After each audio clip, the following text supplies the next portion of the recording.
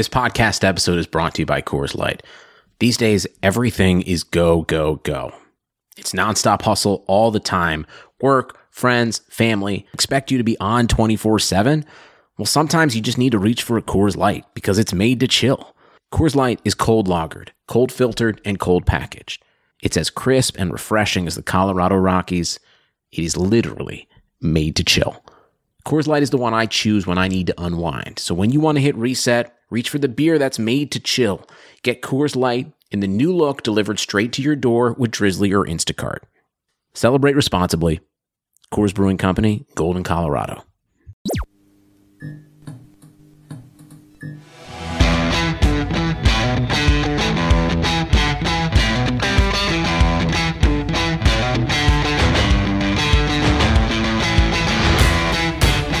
Welcome to the Sports Startup Digital Debate Competition, brought to you by Pitch Madness and in partnership with the Sports Biz Group. My name is Tyler Kelly, founder of Pitch Madness, and we're really excited to bring you the final four debates tonight.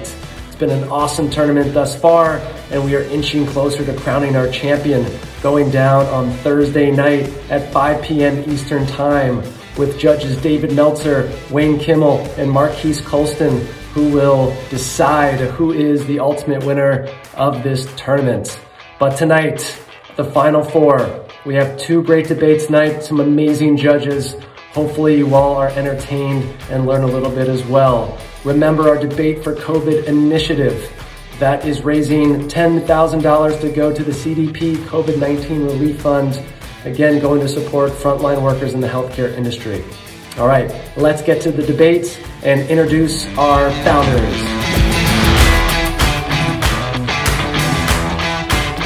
This founder believes robotics is going to be mainstream and as big as the smartphone market much sooner than people think because of gaming. Make some noise for Michael Isakov and RoboDuel. Hey guys, my name is Michael Isakov. I'm the founder and CEO of RoboDuels. RoboDuels is a real-life video gaming platform. That's right. We take real robots, real drones, and we let people all across the world connect to them and control them in real time. First-person view, third-person view, we support unlimited cameras. It's phenomenal. The best part is we've integrated a skill-based betting solution directly into our platform. We're building some amazing tech in robotics, and in the process, we're revolutionizing esports. The best way to experience RoboDuels is by going on roboduels.com. Thank you so much for your consideration, and we'll see you at the debate.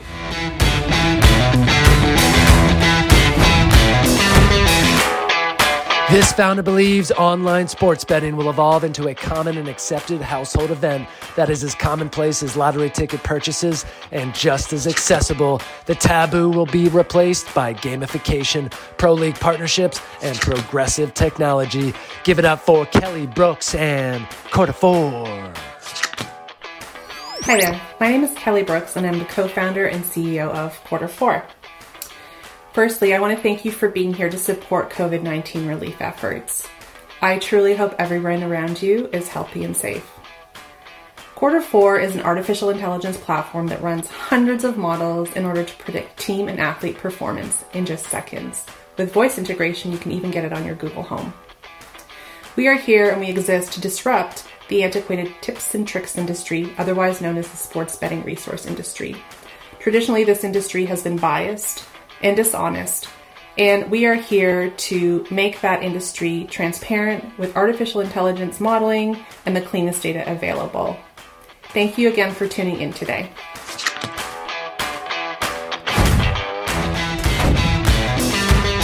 Thank you, founders, for those introductions. Let's kick it over to our head referee, Nick. We are in the final four for the Sports Startup Debate Competition, and this is the finalist for the esports and gaming and the sports betting and gambling sections. And we have two amazing founders, Kelly and Michael, and they're ready to debate to figure out who's going to go to the championship. So, welcome, founders. Let's get ready to debate. And to kick things off, we're going to do a coin flip to determine who will answer the first question. So, Michael, would you like heads or tails? Heads. Heads.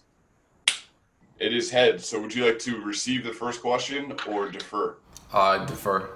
So each of you will have 45 seconds to answer uninterrupted, and then the other opponent will have 45 seconds to answer uninterrupted. You can go back and forth.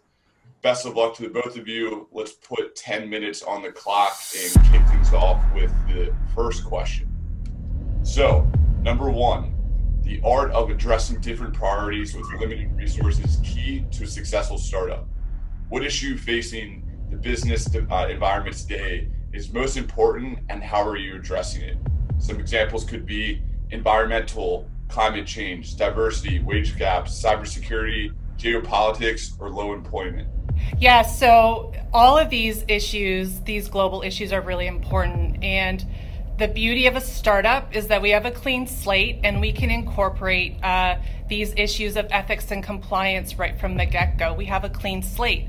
And as a startup, we're running lean, so it's a lot less costly to integrate from the get-go. At Quarter 4, for example, we're really passionate about the environment, and we're really passionate about diversity and non-discrimination in the workplace. For under $1,000, we were able to implement both of these into our policies and our processes. For example, work from home. We do work from home to reduce carbon footprint. I called my lawyer. He's a startup lawyer. He wrote up a work from home policy in less than 48 hours for under $100. I put those out to my employees. They gave me the feedback. We had them signed up in 48 hours, and within 2 weeks after implementing, our infrastructure, we were all working from home to reduce carbon footprint. Number two, Michael, answer is right there. Okay. Yeah, so obviously the COVID crisis has one of the biggest impacts right now. But for us at RoboDuels, and I think for the United States at large, one of the looming geopolitical kind of threats or things that is very, very relevant to businesses, not only governments, is the rise of China. So if you look at the top robotics companies in the world and investments in the world, that's in the past 5 years all been happening in China. Robotics has not just an application in gaming like what we're doing, but also outside of gaming, especially in the military and actual international politics and power. So if the United States doesn't make this change, the United States is going to start falling behind in robotics. China is known as the hardware capital of the world because of all the manufacturing that's there. So we really need to step it up as our business. And what we've done at RoboDuels is bring robotics to the United States. And make it accessible to everyone in the United States, so we can build a whole new generation of kids growing up who are literate in robotics, and so that the United States remains competitive within this high-tech space. I agree with the geopolitical thing. What I was going to say as well is diversity lends itself to this, because diversity, you're building a team that can actually interact globally, as well as build a very competitive product within North America.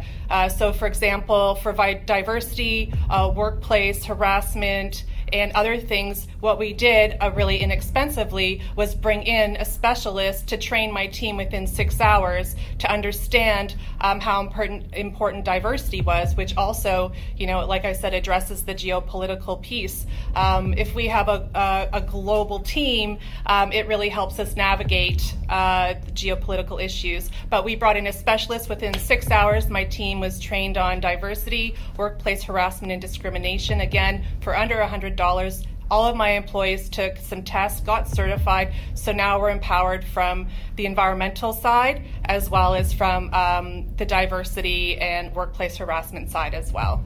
Yeah, so the United States and US companies don't really have as much of a problem with diversity as countries around the world. We are one of the most diverse nations in the world, and we're successful because of that. The matter that happens with but no, excuse me. I'll let you finish. Excuse me. I so tell you, not everyone. If you want to make, if I want to make a PCB, or I want to make a robot, or I want to make something in the United States that has anything to do with hardware, I want to start a hardware company, I need to go out and raise $10 million because it costs so much to get things done here. If you live in China, if you're growing up in China, all you have to do is go to Shenzhen. You just pick something out from the marketplace. It's like an all-you-can-eat buffet. You can get anything that you want and build anything that you want super fast with super low turnaround. That's why the top robotics companies in the world are coming out of there. And not only the top robotics companies, but the top manufacturing companies. They're copying all of our IP. And so many companies in the United States, even apparel companies, are so dependent on China. So that dependency, although it's good, it's like kind of an international thing, there are lots of geopolitical threats that are rising right now outside of the business world, and they're going to affect the business world. So as a business, what we want to do is make sure that not only, first we're able to take care of ourselves at home, so our country, and make sure that the kids growing up in the United States and the consumers of the United States are able to access very competitive manufacturing goods and also robotics goods, and kind of grow up learning more about this high-tech space and be able to be competitive. But if you implement diversity, I have immigrant visa students working on my team from China. I have to go back to the point that you said the United States is very diverse and you're great at practicing diversity. We're not great at practicing diversity. Trust me, I'm a female founder in a male-dominated space. We need to implement diversity, and it's going to gradually answer some of these questions. I've got some brilliant people on my team who are naturally from this area. One of them specifically is from China, and he is helping us build out this really robust platform, based on some of his knowledge and experience from being, within China itself. So again, I agree with you that geopolitics is an issue, but I don't agree that diversity has been addressed, and we need to address it to make our companies more robust. Yeah. I'm saying relatively internationally. United States still have a lot of problems here. There are places in the United States that are not diverse. So we made our company very international. We have people from all around the world who live in America who will work with us. We're from Brooklyn. So, I myself come from an immigrant family. But what I'm saying is, for us to remain competitive, for businesses to remain competitive in the US, China is probably the biggest kind of thing, the biggest kind of almost threat to that. And that's not anything that they're doing to us. It's more like what they're doing that we're not doing. Okay? So so what I'm saying is we have to step it up ourselves and, have our own capability on the level of China. Otherwise, they're going to become the innovator and the leader within a huge sector of the entire marketplace as a whole throughout multiple categories. And it's kind of we have to remain competitive, and that is kind of the biggest thing going on in the world that I think American businesses should be concerned about. So great. We'll move on to the next question. So, how would you manage a client that represents 60% of your business, but as you scale, takes up 80% of your resources? So, with that, Michael, you'd be the first one to answer that question. Yeah. So, kind of a lot of assuming you're running a very lean organization and you've done the best you can to try to cut costs, really it comes down to the fundamentals of business, which is trust and relationships and being just a trustworthy business partner. So if you have a product, if you're a startup, you're probably made some great innovation, and you have a client that really you're serving at a very competitive price because you really want that first customer. Now, if that customer is costing you money, it's a simple matter of supply and demand. You have to be upfront, transparent with your client, bring them the data and tell them, hey, we're providing you this great service. We provide it at a great price. It's really competitive. You won't get it in many other places at the level that we provide, but it's costing us money and we can't really continue to operate this way. So we're just going to have to raise the price a little bit. And it's still going to be a super competitive price, but you have to be transparent with your client. You have to work with your client. And what we've done as RoboDuels with our first clients. Michael, sure. Before you explain even more, we'll let Kelly have her point. So I agree that the revenue is one of the issues with this client. This is my second tech startup. I've dealt with these client types before. As a CEO, I've got to go back to the vision of my company and my roadmap. This client, we call them a roadblocker client. Initially, they were important to the vision, but now they're hindering it. So some of the issues with this client is, number one, they halt progression because all of a sudden you become a service agency putting out fires instead of a product development company, and it can really hinder the valuation of your company.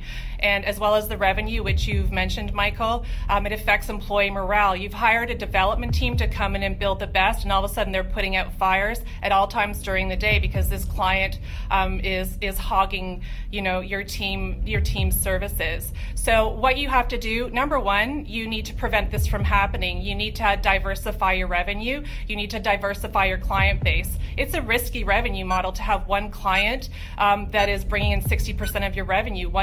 All your eggs in one basket. It's very dangerous. If they leave tomorrow, your company is in big trouble. So you need to either put a diversified revenue model into place right off the bat, or if this does happen to you, you pivot quickly, you focus on sales, you bring in additional clients, so the client is no longer as important. And if this first client doesn't eventually match the vision that you're trying to achieve, you need to transition out the client, be transparent, let them know why, or charge more money. Yeah, absolutely. So, totally on board with that. That's like, you have to focus on what you're doing the best. What we've done as an early stage startup, since what we do is so innovative, like we connect people to robots in real time, people can't really get that in many other places. Even Zoom or Skype would have to hire extra engineers to connect them to robots and get the video transmitted and all that stuff. So what we've done is pretty amazing. So when we have a client, we try to be super good on customer service. And then when we have to raise the price, we're very transparent with that. And we actually charge a quite high price for our service because, if we're licensing this out, we can assume that this can happen. So we have to get compensated for that. Otherwise, no one wants to fall in that trap where your customer is costing you more. So either you have to charge a lot more or just not get into that position in the first place. Yeah, agree. And transparency comes through, initial client meetings, really understanding the value of your organization. Q4 is the same thing. For us, there's not a lot of people in this space who are able to integrate an AI infrastructure right into the back end of their systems. So right from the get-go, we need to prove the value of Q4, why we're going to charge them the price that we are, and obviously service the client really well, but in a year and a half, make a really tough decision if this initial client, isn't matching the vision of the company and the roadmap of the company, and my stakeholders are all of a sudden upset because this client is monopolizing everything that we're doing. So some tough decisions eventually have to be made in a respectful way, but hopefully, again, you can from the get-go put policies into place to prevent this from happening. Great. We'll move on to the third question. So, what is the most important role for a founder when scaling a company and why? It could be day-to-day operations, recruiting, customer service, fundraising, product development, or is it something else? And Kelly, that would be 45 seconds for you starting now. Okay. We hear a million times over and over that a CEO wears many hats. When the company is scaling, I like to say that the CEO has to turn into the hat manufacturer and the hat distributor. One of the most important roles that won't change for me while I'm a CEO is that I have to mandate the vision of the company and the product roadmap. I have to make sure that that's happening because I need to, answer to my stakeholders at all times. Eventually, as the company grows, there's going to be so much noise around me that I won't be able to focus. So what I need to do is communicate my vision and that product map to a leadership team, and that leadership team is going to dilute some of that noise that's happening around me so I can continue to focus. So for me, the most important role of a CEO during scaling times is building the leadership team, training the leadership team, and reducing the noise so that I can continue forging the path of my product and my company. Michael, your 45 seconds. Yeah, so CEO and a founder of a company, whether you're scaling or not, there's one objective. That is to multiply shareholder value.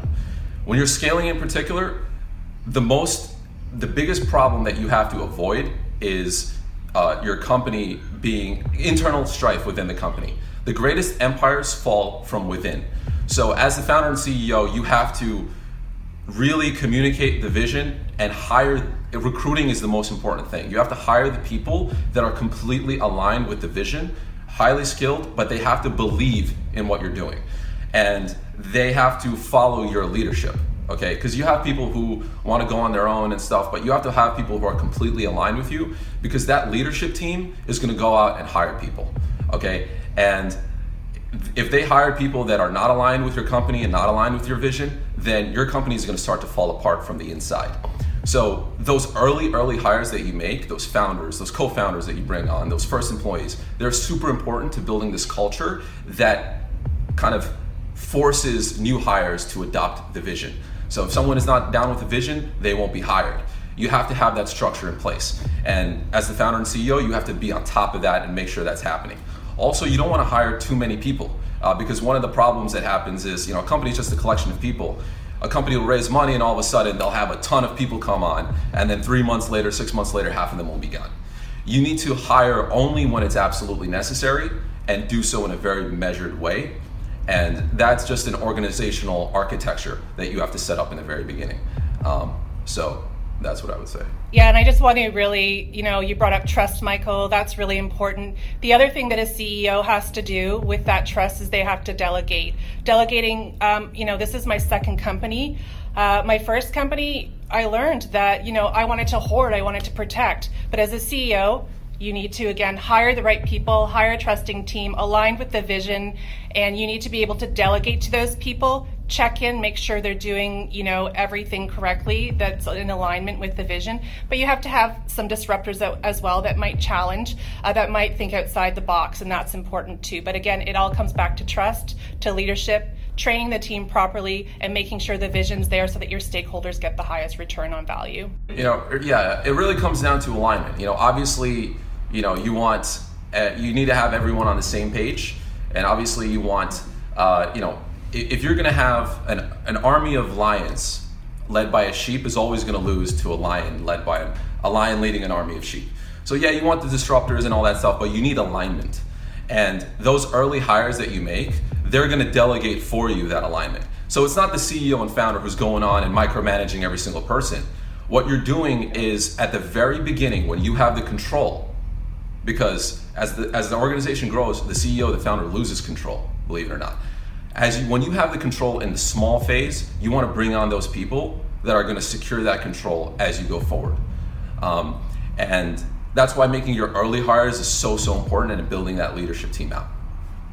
So you can delegate all you want. I don't agree that a CEO always loses control. I think there's always ways to ensure that doesn't happen. I think sometimes we're doing too much and we might lose vision and we might lose our finger on the pulse. But as a good CEO, you bring those leaderships back in, the leadership team back in, you rally to ensure that control is still being kept within the management offices.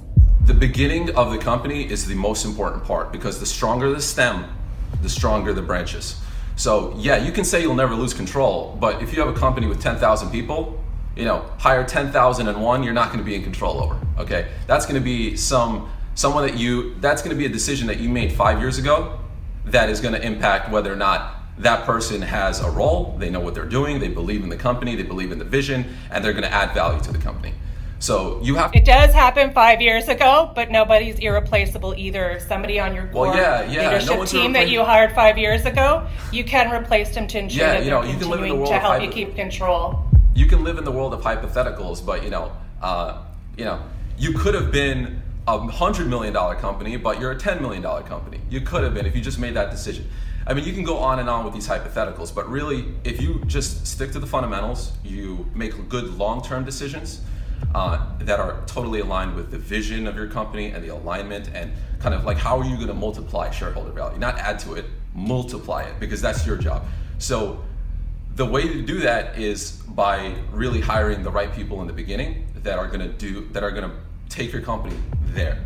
And because at some point you're not going to be able to do everything. You're going to be making the key decisions that are going to help the business, but your business could be way more efficient, way more successful if you don't make these mistakes. So it's like as you scale, it becomes less about you already have product market fit. It's more about making less mistakes than it is about more big hits, because you're going to make the big hits over time, and that's going to be you as a leader kind of making the right decisions. But for your general whatever you're doing, you have to make as little mistakes as possible in order for your company to be successful. And if you make mistakes, you have to have the team that's going to pivot with you quickly to, run back those mistakes. So I think your leadership team, again, I think we are saying one of the same things is you need to hire well, hire smartly, but be ready to pivot. No one's irreplaceable. The CEO wears many hats, and they have to have a leadership team around them that's going to help diffuse the noise to help the CEO continue to make the vision in the company a lot more valuable to every stakeholder. Yeah, I mean, perseverance is also a very important cultural factor to implement within the key hires that you make initially. And, it's a matter of literally never give up and hit and don't get hit. It's, it's kind of like the sweet science. So that's a good segue to let's do an overtime question. Well, you'll each have one response uninterrupted, and it should be a good segue. So overtime question would be, what personality traits do you think are most important to have on the team when making your early hires? So Michael, you're kind of segueing into that point, but you're 45 seconds for... So if you're in a very early stage, you're hiring your first employees, these are people that are down with you in the trenches. This is before maybe you even have your first customer, and you're just building out a product, you're doing market interviews, you're doing, the whole gamut, right? You're trying to get to product market fit, and that takes an immense amount of energy. Every single company that has ever done anything has taken an immense amount of energy to create. So you need someone who has not only aligns with your vision like we've been talking about, but has a tremendous amount of perseverance. Now, how are you going to get someone to take lower pay, to take some equity on, and to work 10 to 12-hour days alongside you in a rag shack office or in a garage and try to build the next big thing? That person has to believe in what they're doing, and they have to believe that what they're doing is going to lead to something successful. They have to believe in your company. So that's one of the first major roles that you have to do as a CEO, and find those people that align with your company. So you don't want to hire... That's what Kelly, your response would be. Yeah, so grit and determination, that's proven right now through COVID-19. My team persevered, just like what Michael said, extremely important. I think another really big key, this is my second company with Q4, my team, they're not afraid of ambiguity. You can't over-process the process. If you have too many people adhering to process all the time, you don't get anything done. So during a stressful time, they can't be coming to me and saying, what's the priority and how do I do this? They need to be able to take direction that aligns with the company vision, like what Michael was saying, and take that grit, take that determination, take the passion because they're so in love with the product, and get on with it. I can't be bothered to have a million questions asked about one task and why aren't the processes, developed already. You just need to run with it. You need to be the entrepreneur of your own domain. And as well, these people need to be mitigated risk takers. They need to have the confidence to take risks, but they can't go rogue. So you need to have people with confidence that can, think outside the box, but don't go down a rogue pathway that's going to cost my company a lot of money because they decided that they were going to take on, their own feature development.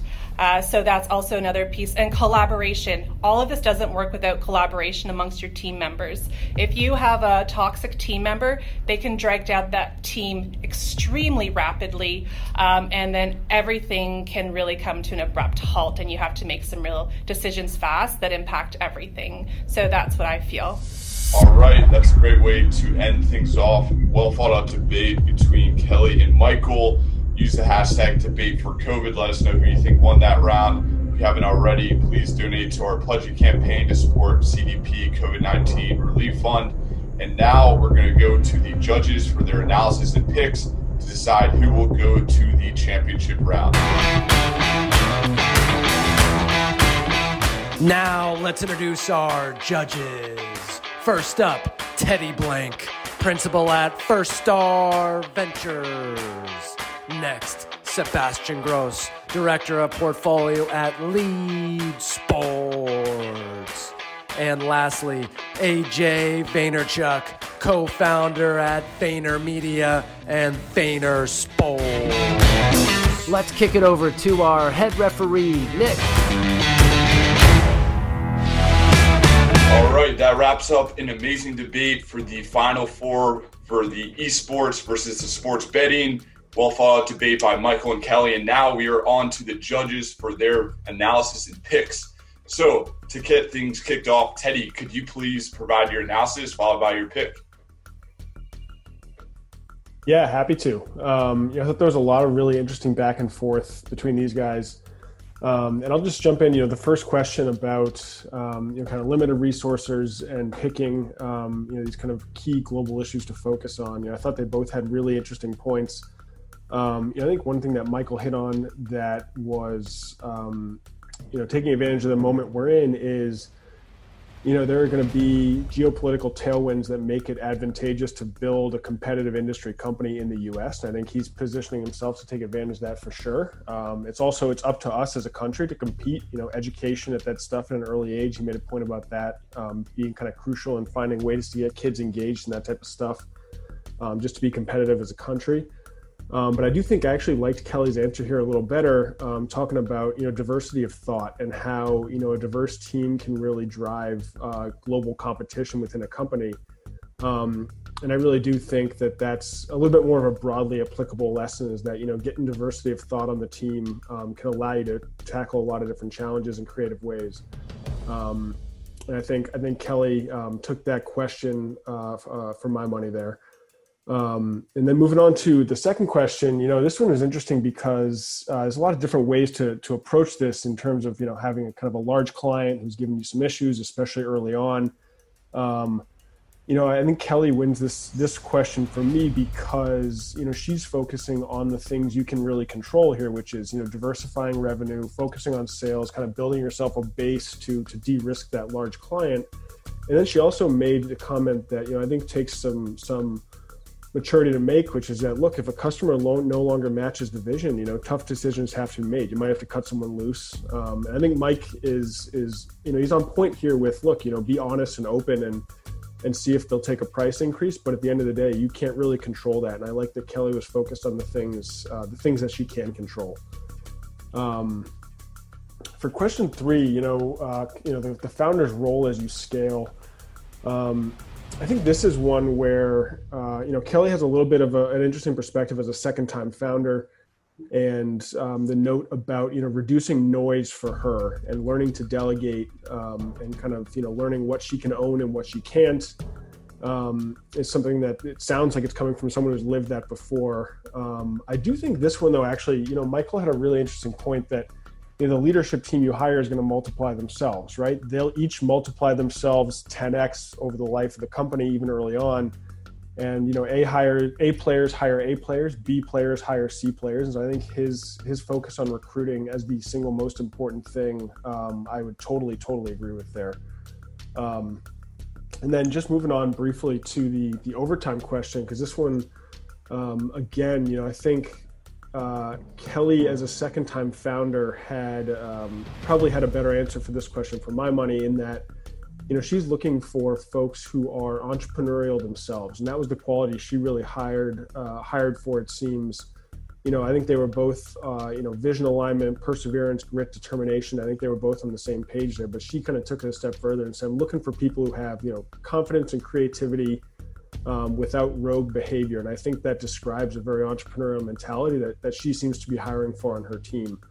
And so I think it's, they had very, very interesting and different perspectives on these questions. And at the end of the day, I think I got to go with Kelly. She was, really clear and has clearly given a lot of thought to this stuff, in between companies and with her new endeavor. And, I think that's the second-time founder advantage that she brought to this is, she's learned a lot of these hard lessons in real life. Great. Thank you for that, Teddy. So we have one vote for Kelly, and now we're going to move on to our next judge, Sebastian, for your vote and analysis. Yeah. Thank you. Thank you for that. I think, like Teddy said, it was a pretty interesting debate centered around 4 key questions here. So starting with the first question and the challenges in the workplace and the ability to address them. I think Kelly overall did a better job at taking an issue here and how it was concretely addressed in the workplace. I like the idea of taking real life examples, the fact that she was talking about the training that she implemented, that she was working closely with lawyers and that sort of things when it comes to like climate change, environmental considerations and diversity in the workplace. Michael had a good point around, which was more geopolitical and more holistic to my perspective, in the impact of China and competition in robotic space, and the fact that there was overall risk of the US falling behind. I think although it's a very interesting point, I'm going to go with Kelly on that one because I also felt from a presenting perspective that Michael was pushing a little bit to the side the point that Kelly was trying to make around diversity, which I think as an investor, I would probably see it as a bit of a red flag. So I would be careful with saying, for instance, that diversity is not a huge issue in the US. Or, I mean, I put myself in the shoes of someone who was listening to the debate straight through without doing it again and again, just first impression. And it kind of gave me the impression that it was kind of pushing me to the side, that it was not a huge issue, which I think it's a bit instrumental to his speech. What I would have liked to see a bit more is obviously we're going through a major crisis at the moment, and I know everyone is talking about it and probably trying to not talk too much about it every day, every second, but I would like to understand concretely what sort of how these guys are addressing the current crisis of COVID and the impact it has on the business, because I think it's a very important point to make and to see how they thrive, or also addressing different challenges at this stage and how they concretely take action to mitigate the risk. But overall, I would go with Kelly on that one. For the second question around the client and the allocation of resources, I like Mike's approach here with the idea of building the trust and the relationship, which as a short-term solution enables you to eventually be more in the control. And here I'm kind of going against what Teddy is saying, but I think it's a different opinion, although I agree with some points he's making. But I like the idea of building on this full transparency and being able to build this trust and have the pricing exercise done with the key client, because I think eventually this is something that should be down to service and customer service. And if you feel like you have the appropriate relationship with these clients, it's important that you can have these tough talks with them. But Kelly's making very good points, but I think they were just a little bit more too prospective in terms of diversifying revenue model, and I wanted something a bit more concrete here. So I would go with Michael on that one. So after two questions, we've got a bit of a tie, and I think where Kelly really made the difference for me was on question 3 and the overtime question. Again, fully agree with what Teddy's saying on the idea that she's a second-time founder. Starting with the question 3, what is the most important role of a founder when scaling? I like the idea of where she starts, where she's like, okay, we need to convey the vision, we need to be able to build a leadership team, in order to dilute the noise, with an ability to delegate and being able to think outside the box, challenge ideas, no status quo, and the ability to pivot if necessary, which I really agree with.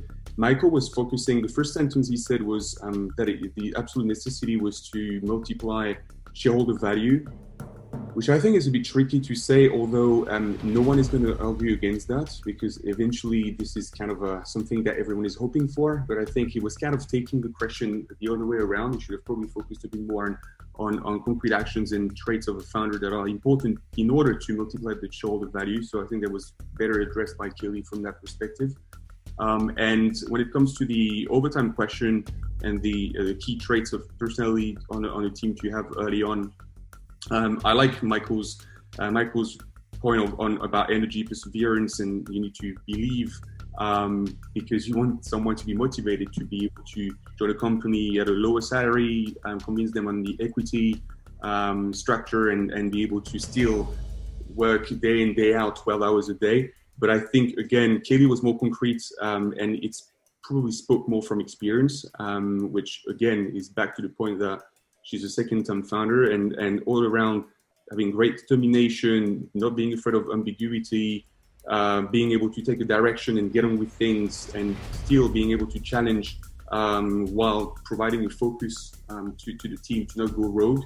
I think it really tells a story, and I think I like the way she articulated this answer. It felt just a bit more experienced from my perspective. So I'd say overall, Kelly, based on that, I would give it 3 points, and Michael would end up with 1. So Kelly will be my winner. Great, thank you for that, Sebastian. So that's 2 out of 3 votes, and that's enough to go to the championship for Kelly. But we still have one more judge, so I'm going to toss it over to you, AJ, for your unique perspective to share insight and your pick. Yeah, I'll keep this fairly brief. I think Teddy and Sebastian covered a lot of the points that I wanted to make, and have illustrated a lot of the details of the debate, and it was a really good one. So I'm going to try to find some unique and new aspects to add, and it might be brief, but at least better than redundant. So on question one, I really appreciate Kelly's point about the fact that everybody in this competition is a startup. And so for these types of key issues, it's a really great opportunity to start with them right away and make them a priority and a focus initially, as opposed to being a big company that's old and stodgy and slow moving and trying to fix it through throwing money at the solution or hiring somebody with a fancy title. So just really like that overall point. And I thought her focus on the topic, a little bit to what Teddy said, I think it was a little bit more at the center of what she was focused on as a founder, whereas I thought Michael maybe pushed it to the side a little bit. And I felt like even the geopolitical aspect of his business and his perspective, that's a little bit more of a result of being successful as a business as opposed to a centered thesis of what they're trying to accomplish. On question two, so I gave that one to Kelly. On question two, I gave this one to Kelly as well. Her answer about diversifying revenue is near and dear to my heart. My first business as a founder was in client services, and it was always something that we saw other folks in the industry fail at, where they got fired by a major client and then their business crumbled. So we always held the diversification of revenue very high. And so that point alone really took it away from me. While I appreciated Michael's point about building deep relationships and transparency with conversations, I've actually done that plenty of times. And even then, the end result is, I love you, you're great, that was super transparent, but that doesn't work for me, so now what? So I thought somebody made the point before that it's a little bit more in her control than I think Michael's answer is a little bit more in the control of the customer. Because no matter how transparent and deep the relationship is, there's still business at the end of the day that may prevent a customer from severing ties. So I gave that one to Kelly. On question three, in this format's following Teddy's a little bit, he and I were really in lockstep, I think, in our interpretation. I gave this one to Michael. I just thought that his answer as far as most important role of the founder, I think and I didn't realize this in the first business that I started, but I realized it more so years down the line, and even with other business that I started. If your core focus is multiplying shareholder value, the rest can take care of itself. Because if you're not increasing the value of the business and increasing the quality of the product or the service, you're going to run into issues that you can't solve, because at the core, that's so important. So while I agreed with so much of what Kelly said, I just think Michael's answer hit the nail on the head here and gave him the slight edge on that one. And then lastly, going to the overtime question, I think Kelly's answer of finding employees that are more entrepreneurial and less afraid of ambiguity allows them to move faster. And so I think speed is so important. I thought Michael's answers, while vital, I think were almost customary and kind of no-brainers, so to speak. And I think Kelly's answer kind of packaged that, but then added in this other detailed nuance that I think really separated it. So at the end of the day, I think it was a very good debate, but I gave it Kelly 3-1 and Kelly overall. Great. Thank you for that, AJ. And congratulations, Kelly. You just got a ticket to the championship, which will be this Thursday on the 21st at 5 p.m. Eastern time. So thank you, Teddy, Sebastian, and AJ, for that amazing analysis for our founders. Please use the hashtag debate for COVID, and please donate to the Pledge It campaign to support CDP COVID-19.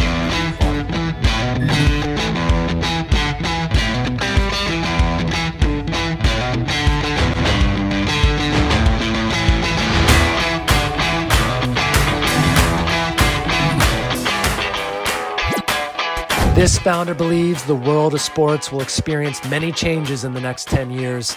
He believes that to protect the health and well-being of athletes, team-sanctioned on-field practice time will reduce by 15 to 20% by the year 2025. All the way from the best coast, Jason Robinson and Playbook 5 is a learning platform for athletes and coaches to practice virtually. Playbook 5 allows athletes to step on the field from anywhere and learn the game at their own pace. Our mission is to help athletes of the future experience sport better than we did. Load it to our platform. From there, any member of the team can access the data mark and use a Google Cardboard compatible device to perform simulated reps of the plays in virtual reality. This founder believes traditional sports media publishers without live rights will be obsolete in a few years because athletes and entertainers will break their own news with journalists on their own social media once individual monetization becomes streamlined. Give it up for Tiffany Kelly and Curastory. Hi everyone, my name's Tiffany Kelly. I'm founder and CEO of Curastory. Curastory is a video tech marketplace where we connect videos by topics to brands for sponsorship. We're starting with athlete content creators and connecting their videos to health, wellness, and fitness brands for them to sponsor. Currently, influencer marketing is super annoying. From 200,000 videos that we've analyzed on Instagram, only 39% of them perform at expectation. Content creators don't want to customize. They don't want to kind of do all of these things. So we've actually built tech to where we project engagements, we project micro communities for the video, and we kind of connect that to the brands for brands to have their logo and brand awareness watermarked throughout the video. And so that's what we're doing, and super excited to have you guys kind of watch our debate. Thank you, founders, for those introductions. Let's kick it over to our head referee, Nick.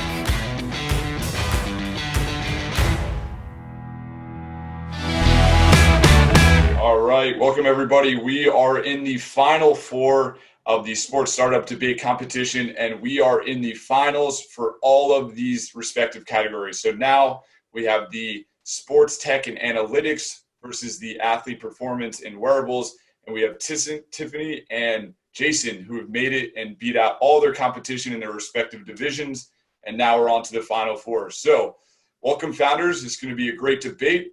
To get things started, we're going to do a coin flip to determine who will answer the first question. So, Tiffany, would you like heads or tails? This is literally my first time choosing. Thank you for giving me the opportunity to choose. Tails. Never fails. All right.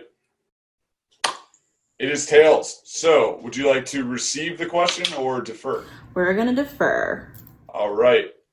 So, Jason, you'll answer the first questions. All right. And remember, you'll get 45 seconds to answer uninterrupted. I'm going to have a hard stop, and then Tiffany will have her chance to respond, and the same rule applies, and then you can go back and forth. If we could put 10 minutes on the clock, best of luck to both of you, and here is the first question. How do you leverage equity when trying to acquire talent that you can't afford or to incentivize current employees? Yeah, so equity is great, but ultimately it's only as valuable as the vision. 2.5% of zero is zero. So I think in order to leverage it the best way, you want to be able to articulate how that equity is going to grow over time, what you're going to be able to do to create the value of it, and ultimately get people bought into that vision as well. Through my experience, I've seen that when you can show them how that stock option grant is going to increase over time, and what role they'll play in it, they're more likely to buy in and to play a role, and they'll take some ownership on seeing the company reach that value. But equity is... All right, we'll tell you right there, and Tiffany, your response? So equity pool is super important. I think about 10 to 20% of your shares should be kind of left over for your equity pool. Your first 15 to 20 employees should be getting equity. Of course, with like the cliff and all of the stipulations that you kind of put towards it. But honestly, like, we've built our MVP. We've built it without paying anyone a dime yet. And so that really is kind of picking and having people that are passionate about the company and they kind of understand what we're building and the white space that we're kind of occupying with our product. So equity pool is 1,000% important, and investors actually make you have it. So I know that I put forth some equity towards technical, some equity towards non-technical, especially with the first 15 to 20 employees. Right, and a follow-up question to that be, how would you evaluate or give a ratio to where you allocate your equity, whether it's business development or technical people on your team? How would you allocate that across the board? Yeah, so for Curastory, I think 0.5 to 2% goes to non-technical, and then about 2 to 5% goes to technical, just because of everyone is equally important, but just kind of the brain power and the actual, since we have a tech product, allocating a little bit more of that equity to the technical people on your team. That's kind of what we're doing at Curious Story. All right, and Jason? Yeah, I think that comes down to like really what they're going to be tasked with delivering once they come on board.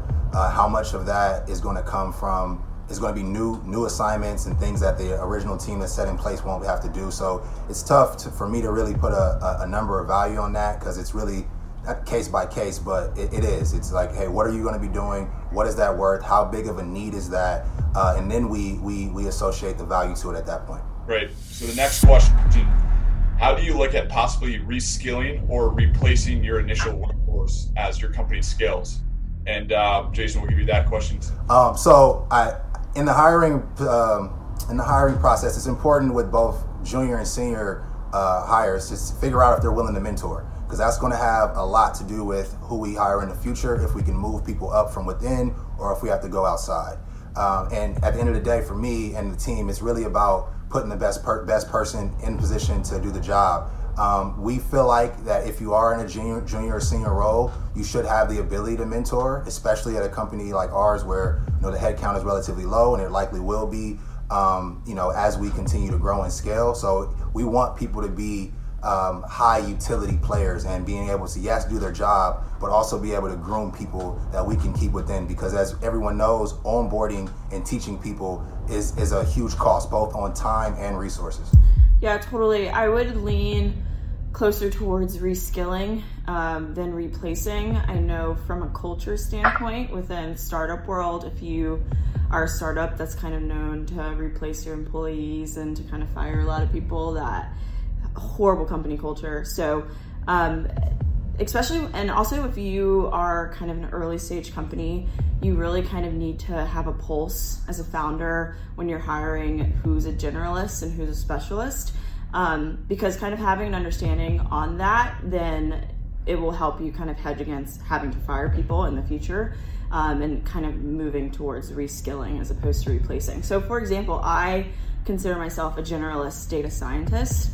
I can do kind of all things like data engineering, scraping, building models, and kind of putting them into production.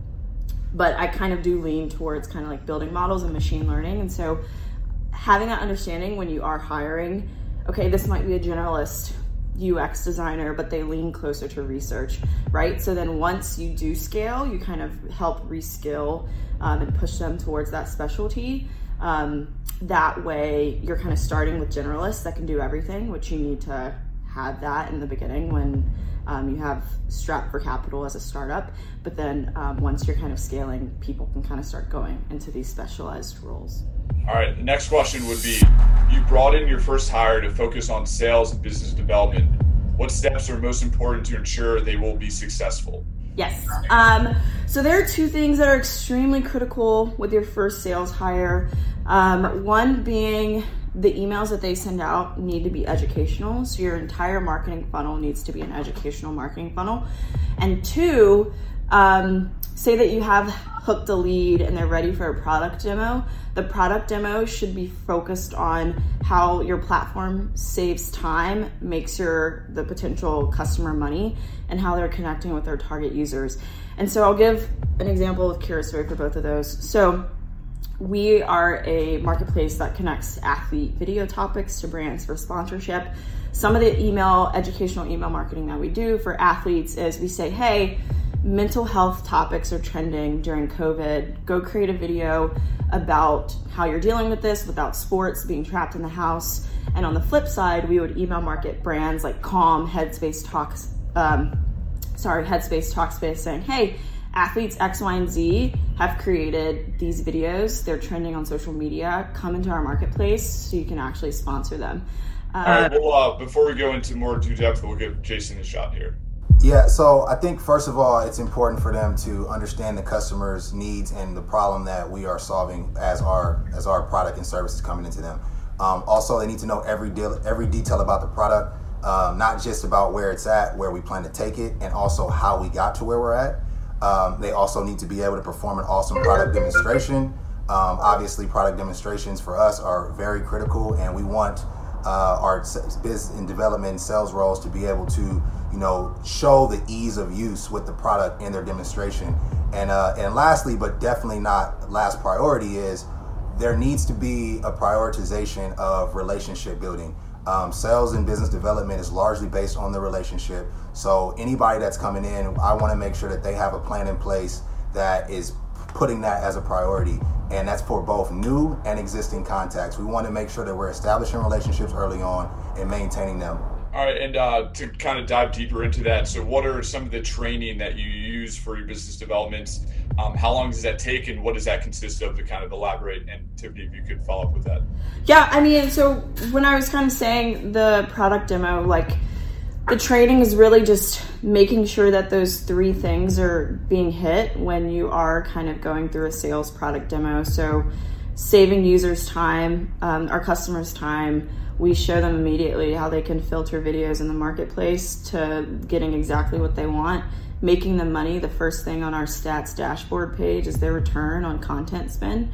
So they're actually seeing, because we track videos, so seeing what they're getting a return on for the money that they're putting forth, which is making them money, and then connecting them to their target users as well, showing how the videos that they're sponsoring is connecting them to their target market. So I think for any company, hitting on those 3, save time, make money, connect with users, are extremely important to kind of teach and develop your salespeople how to actually move through the product demo, and only kind of really focusing on those top 3 things, and of course answering other questions that the customer might have.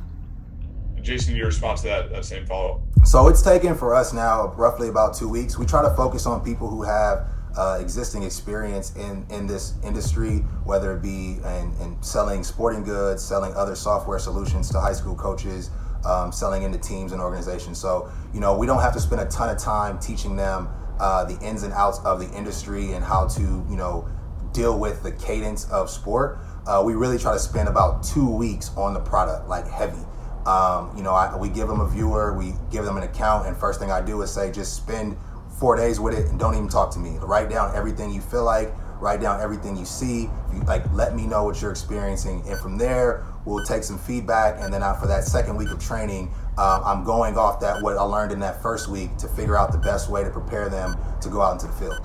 Great. So that's all the time we have, and we're going to end it on one overtime question. There's not going to be any back and forth. It's just leaving on your highest statement in 30 to 45 seconds. So the final question would be, Twitter just announced that employees will be able to work from home forever if they want. Are you for or against the employee's choice to have full remote work environment? And is that actually possible for your business? So Jason, you'll have 30 to 45 seconds to answer that, and then Tiffany is here. For sure. So my co-founder, Paulette Trent, actually lives in the Bay Area. I'm here in LA, and we've been remote literally since we met and founded this company.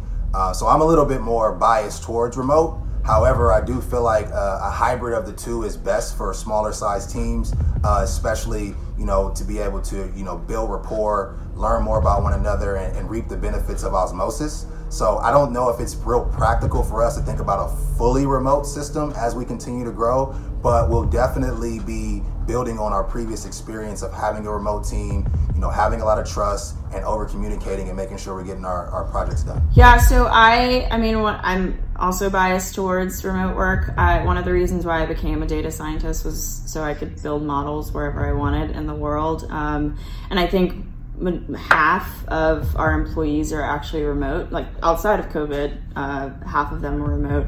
I think as a company, in the beginning, startup, you need to be super lean. So I know the financials that we had going towards WeWork Labs are fully going towards other things in our financials now, and not getting office space. But I do think the osmosis, you can still kind of do that virtually, which a lot of technology has come out now because of COVID to be able to do that. So I definitely think a full remote work environment is totally accessible.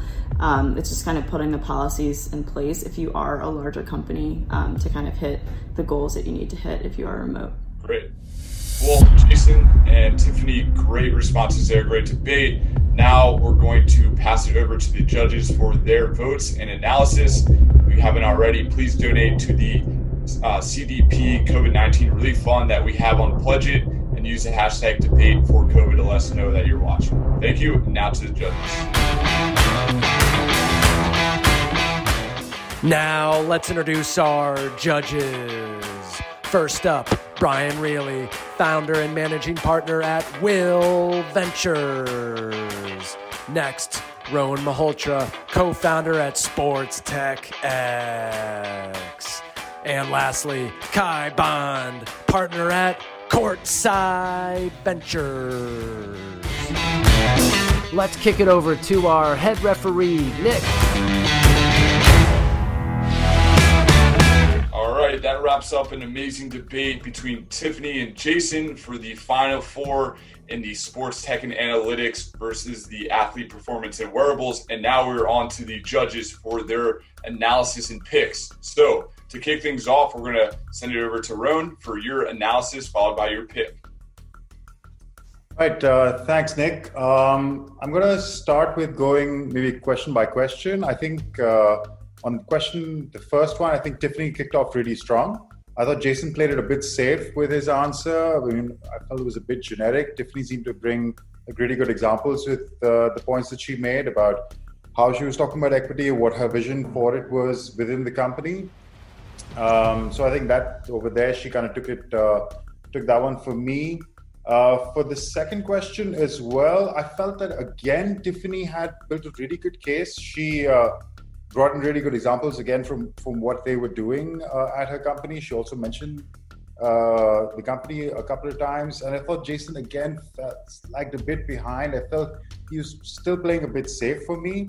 And though on the next question, I felt he came back in. So I felt that Tiffany kind of took an early lead, and Jason clawed his way back into the conversation. I think as he built up, he was able to establish his use case a bit better. But overall, I think there were three reasons that I was looking for. Number one was who could establish with clear examples how they were thinking and bring use cases from their actual business into the presentation. Number one. Number two, which answers were more clear, direct, and weren't like kind of on the fence-ish. And I think one person did that. And the third one, kind of a small one, but like, I think Tiffany also mentioned her company's name a couple of times, which I didn't even hear once from Jason. Kind of small thing, but when you have this platform and you're on the stage, every marketing plug is worth it. So yeah, I think overall for me, it has to go to Tiffany. I think Jason made some great points, but yeah, I think she took it overall. Thank you for that, Rowan. So that is one vote for Tiffany. We need 2 out of the 3 judges. So we're going to go over to Brian for his analysis and pick. Awesome. So first off, Jason, Tiffany, I thought you both did a great job. So kudos to both of you, and kudos to you for betting on yourselves and taking the risk. I know it's not easy, so congrats on all the progress to date. So I also scored this by round, so we can go through each. So in round 1, I went with Jason. I think Tiffany, she had a really clear grasp on the mechanics of granting equity, how to leverage it. But ultimately, I liked what Jason emphasized. So as a founder, you need to be able to sell a vision not only to your investors, but to your employees. And one of the founders and CEOs' biggest role is hiring, right? And to those that can sell a great vision are ultimately the ones that can attract the best talent. So ultimately, the better you can sell that vision, the more money a potential hire is going to attribute to that equity grant. So I liked what he emphasized there. And I also liked what Jason had to say about allocating equity across various roles. Obviously, there's market precedent for everything, and there's market precedent for every role. But it's not always so black and white. And I think it's really helpful to consider first market precedent, but you need to stay flexible and fine-tune each employee's package based on their experience and responsibilities. So I like that Jason made note of that. As far as round 2, though, I did have Tiffany. I think Tiffany made some great points regarding culture. Your reputation is critical to your ability to hire as a new startup. And having high turnover is definitely a poor way of maintaining a strong reputation. I also did like what Tiffany had to say about generalists versus specialists. As a startup, it's critical to balance both. In order to stay lean and efficient with capital, you need generalists early on that can work cross-functionally and contribute in multiple areas. You want people that have, a real core strength, like go-to-market strategy, but can own a few different roles at the outset. And more typically, you'll tend to increase your specialist hires as you mature as a company. So I thought Tiffany really, showed clear thought process there. And in round 3, I went back to Jason. So, I thought, his point on process around establishing and maintaining relationships, I think that's one of the most important things a young startup can do. As an early team, it's really critical to get out there and network your butt off. And knowing the right people and the right strategic partners, that can greatly accelerate your distribution and help you achieve some real business model leverage.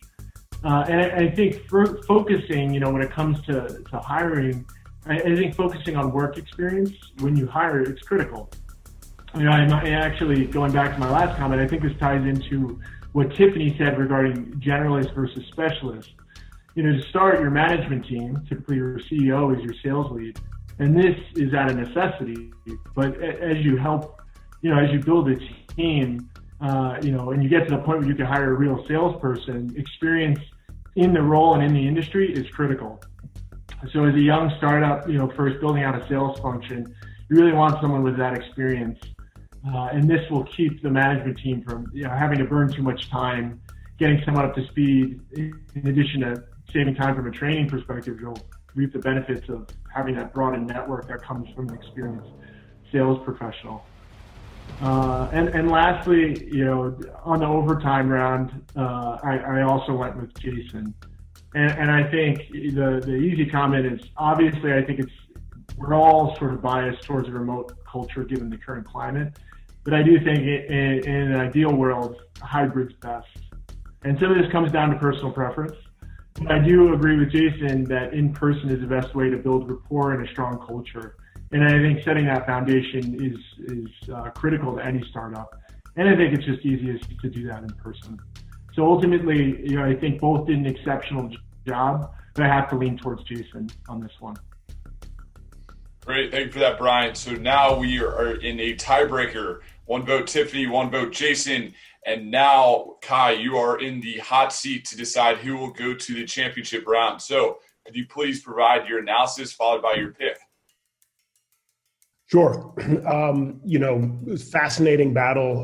Had a lot of fun listening to the back and forth. One of the points that I found in the first round that was particularly interesting is this idea of equity tied to passion. And I think, I back first-time founders as a venture capitalist. And it's hard to make a hire where you don't have a seasoned professional. I thought Tiffany made some really interesting points around this area as well. So, I thought it was fascinating kind of going through that.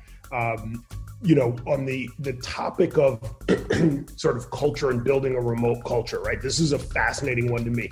As a founder, I always said, everybody's got to be in the same room. Like, I need you here. We need to argue it out. I need to see where that pixel is and that passion. I agree. It's very hard to recreate, but when you see something like a GitHub, right? That's built 100% remote from the workforce. I just find that, maybe I'm old and some of this is ageist against myself.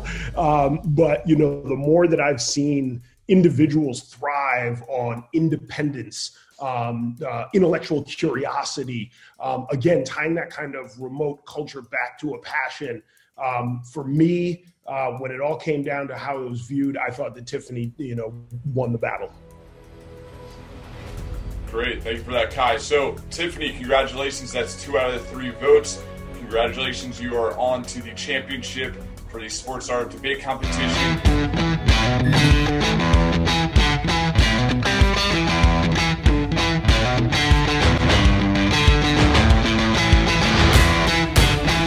On to the championship round, going down this Thursday night at 5 p.m. Eastern Standard Time with judges David Meltzer, Wayne Kimmel, and Marquise Colston, who will decide which founder goes home with the belt. Remember, our Debate for COVID initiative, we're still trying to get to that $10,000 goal. We'll see you in a couple days. Have a great evening.